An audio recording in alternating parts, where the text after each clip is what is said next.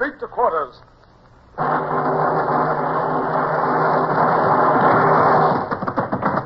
out the guns. Stand by the starboard battery. One broadside into it, if you please, Captain Bush. Pointers on target. Linstops ready. Aye, aye, sir. Ready. Fire!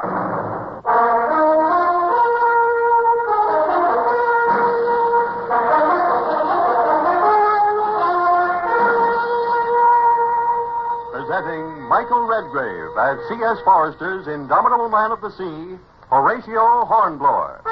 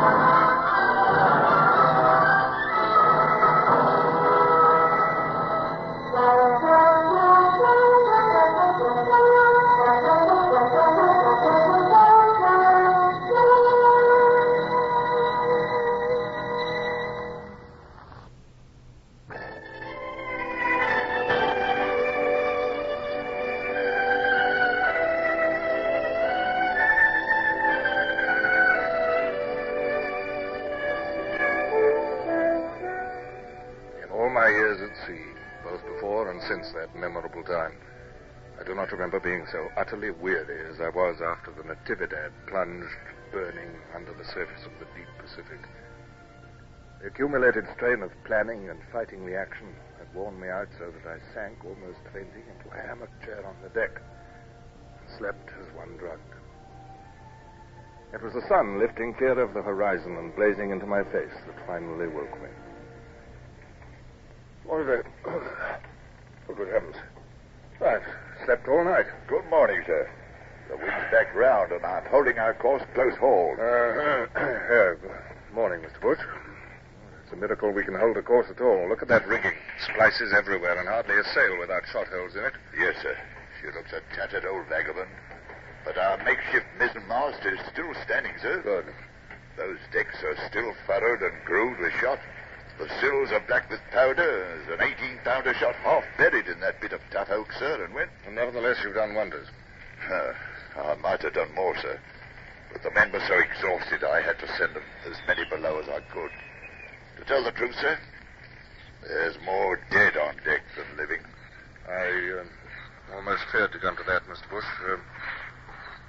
What is the butcher's bill? Pretty heavy, I'm afraid, sir. I've got it on a bit of paper here. 38 killed, 75 wounded. 4 missing. They were in the launch when the Natividad shot hit it and sunk it. All the same, sir. England go mad when they hear of your victory. It isn't every day that a frigate sinks a ship of the line. Our victory, Mr. Bush. I shall remember to give you all the credit you deserve in my report. Well, I shall go down and visit the wounded. You better get some rest. Good heavens, Lady Barbara. I'd forgotten our passenger. Is she still in the orlop? As far as I know, sir. I've been too busy to see. Well, my steward will have looked after her. If high-born ladies use their position to force themselves into fighting ships, they must be prepared to face the consequences. To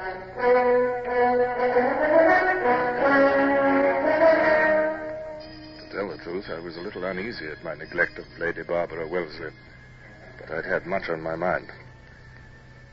Below decks in the orlop, the scene was like an inferno. It was hot and airless, and the 4 flickering oil lamps added their smell to the stench of bilge, powder fumes, and sick men. Here, 75 wounded men were crammed together, groaning and sobbing, blaspheming and vomiting, under the care of the incompetent Lorry whom I'd appointed surgeon when our own surgeon had died. Thank God you've come, sir. Well, I've come to make you assume your responsibilities, not to relieve you of them, Mr. Lorry. Now, come round with me and make your report. Now then, this man. Good heavens, Lady Barbara, what are you doing here? Good morning, Captain. I'm sponging the poor man's throat. But tending the wounded is a man's job. The filthy work of a hospital is not fit for women. No, don't do that. Go away from here. Go on deck. Now, please understand me. I am not attempting to be noble. But there is work to be done in the king's service. And if nobody else can do it, a Wellesley must. If one of my brothers can govern India and another can fight the Marathas, I can do my part. Look at this man. He has a great splinter of wood under his skin. It ought to be extracted at once. Yes, it certainly ought. Mr. Lorry, are you ready to extract this splinter? Well, ma'am, Don't be a fool, man. If you will not do it, I will. I will see that it's done immediately, Lady Barbara. But please, go on deck. I shall do nothing of the kind, Captain. I am going to help. But... Oh, well, as you will, ma'am. Now, Lorry, where are your instruments? Wilson, Hudson, bring a stiff tot of rum and stand by to hold Williams. Now, Williams, we are going to get that splinter out of you, or you'll die. But it's going to hurt you.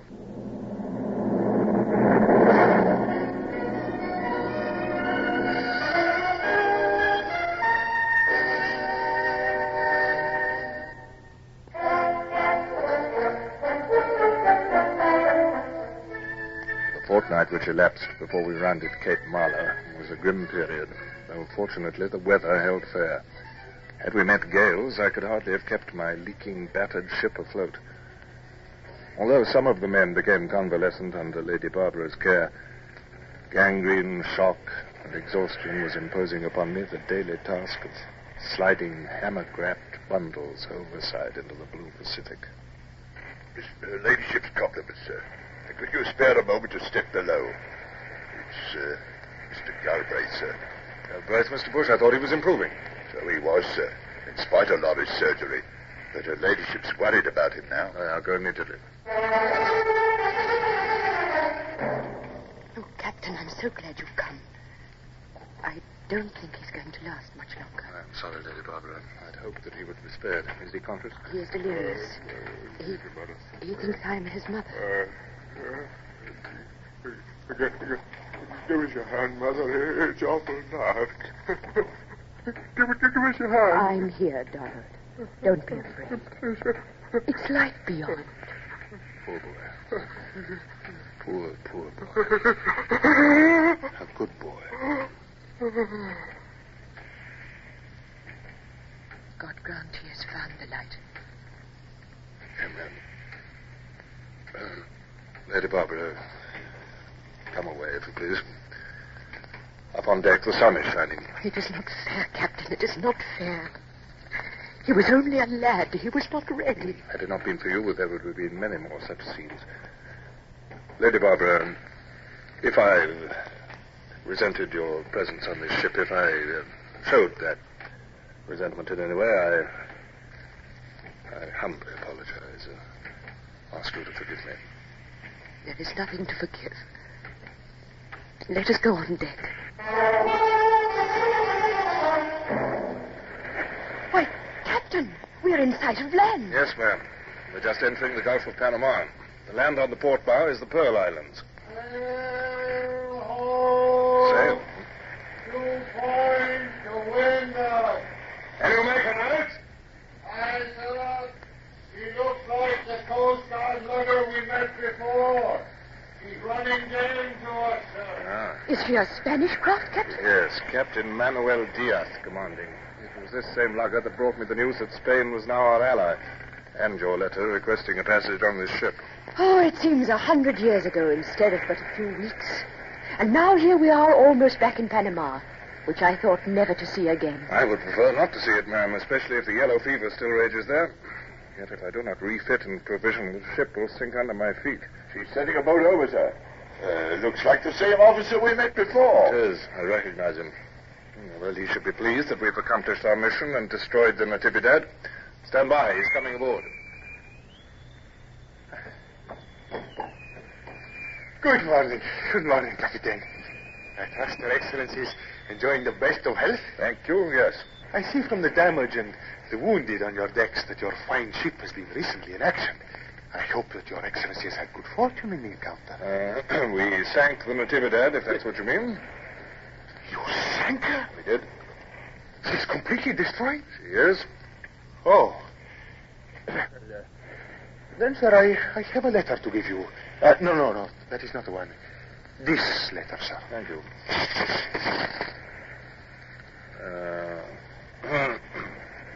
You are aware of the contents of this letter, sir? I am, sir.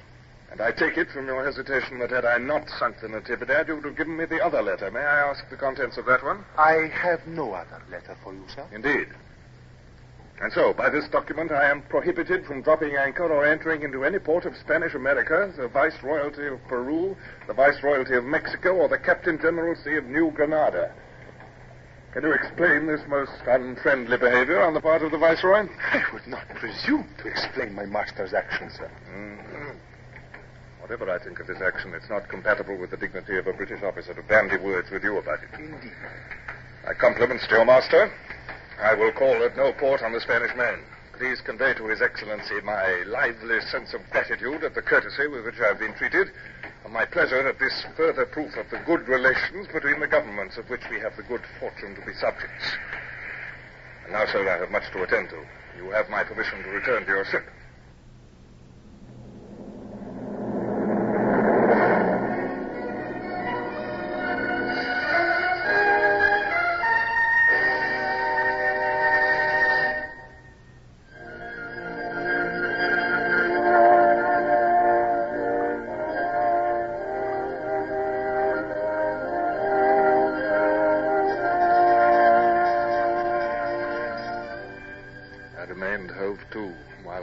Filled away for Panama. Too busy with immediate problems to indulge in bitterness against the Spanish. At a pinch, I could make my stores last out until I reached St. Helena or Gibraltar. But there was no hope of facing the storms of Cape Horn with my ship leaking and jury-rigged. By the mark! 9! Still 9 fathoms, Mr. Bush. Well, this place seems very suitable. Aye, sir. Made for the job. Lucky we found this channel between the mountains. Look, sir. Right ahead. It shelves to a bit of beach. Yes, golden sand, too. It'll be excellent for careening, except for the heat. There'll be no escaping that here, sir. The mountains cut off the breeze and reflect the sun, too. Oh, it's like an oven, sir. Can't be helped. We must make the best of it. We're lucky to have found such a place. And now, Mr. Bush, time is important. We must work like Trojans to make ourselves secure before the Spaniards discover our hiding place. Call back the cutter. We'll anchor here while you and I go ashore to explore.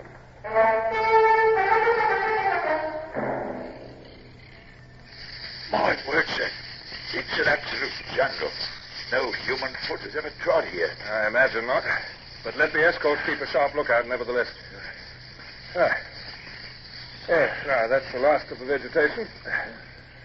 Another sharp scramble up these rocks, and we shall have a view of the whole bay. As I thought, Mr. Bush, these headlands make a natural fort. 2 of our 18-pounders up here, and no ship shall dare to approach through the channel. 18-pounder surface?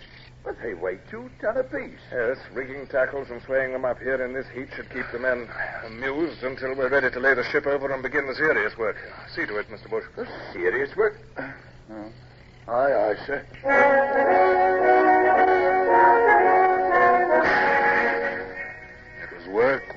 Work, night and day, until we were all dropping with weariness.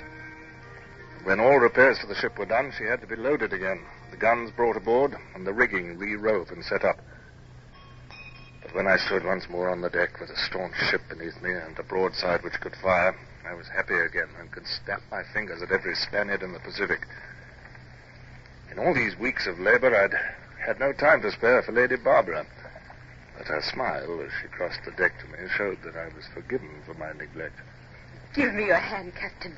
I congratulate you on having achieved so much in so little time. Thank you, ma'am. My cabin is marvelously comfortable again. You've made the ship like new. Thank you, Lady Barbara. The men have worked well. It's heaven to me to think that we're at sea again before night. You are a very fine sailor, sir. I doubt if there's another officer in the King's service who could have done all that you have on this voyage. Glad you think so, ma'am. I've only done my duty. England is your debtor. I shall try to help see that she acknowledges that debt. Thank you, ma'am. Pardon me. They'll have that cask going through the bottom of the cutter in a moment. Easy on those tackles there. There's the man. He was almost human for a while.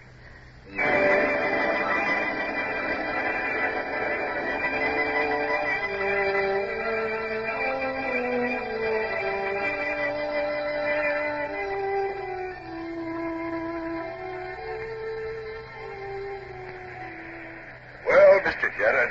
At sea at last. Yes, Mr. Bush. And homeward bound, if the rumors are true. Get well, sail home. It's on the lugger again. Lost that lugger. Twice we met her, and twice she's brought that news. What is it now, I wonder? She's making for us anyway. Here comes the captain. Captain Diaz Lugger approaching, sir. I hope it's not more trouble, Mr. Bush. I'm finding it increasingly difficult to remain civil to that young man. Here comes his boat.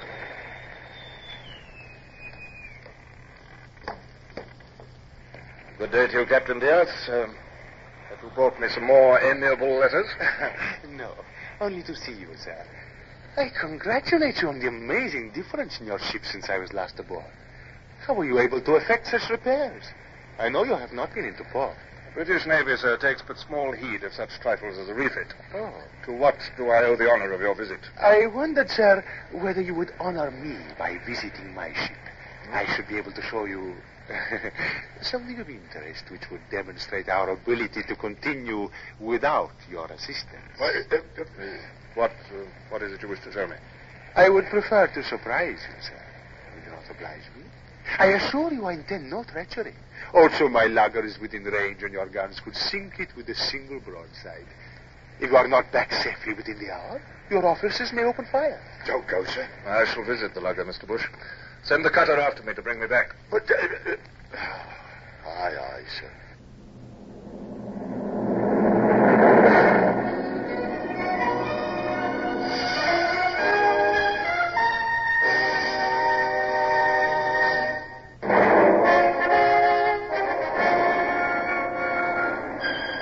I refused to lower my dignity by displaying undue curiosity about the surprise awaiting me. He led the way to the foredeck. And there, in the blinding, scorching sun, chained by the waist to a ring bolt, with irons on his wrists and ankles, half naked and wholly filthy. Captain, I think you have already had the pleasure of meeting His Excellency Don Julian Maria de Jesus de Alvarado y Montezuma, who calls himself the Almighty. El Supremo, the half-mad fanatic whose rebellion against the Spanish I had been sent to assist, and against whom I'd been ordered to turn when the Spanish had become our allies. Bloodthirsty despot though he was, it troubled me to see him thus. You notice, Captain Hornblower, that I wear these chains now. It is a whim of mine. Do you not think they set off my figure? Yes, they do. We are on our way to Panama, where I shall mount the throne of the world. They speak of a gallows awaiting us on the bastion of the citadel. That will be the framework of my throne. Golden it will be, with diamond stars and a turquoise boot. Only El Supremo is left to govern from his golden throne. His throne.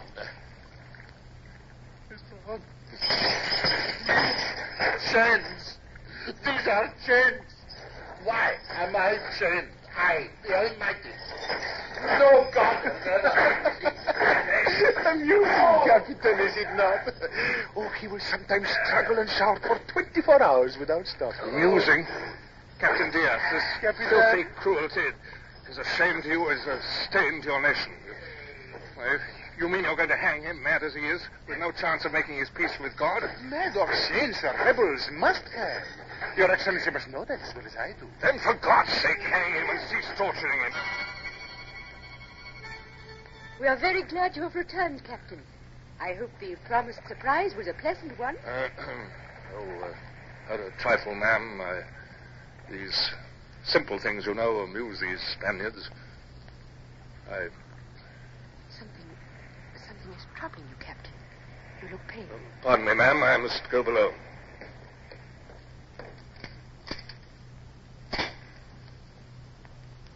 Oh, God. No.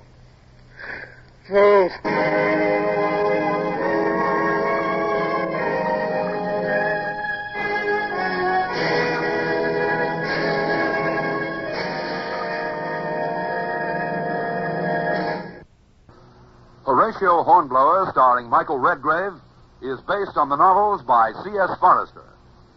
Music composed and conducted by Sidney Torch. Produced by Harry Allen Towers.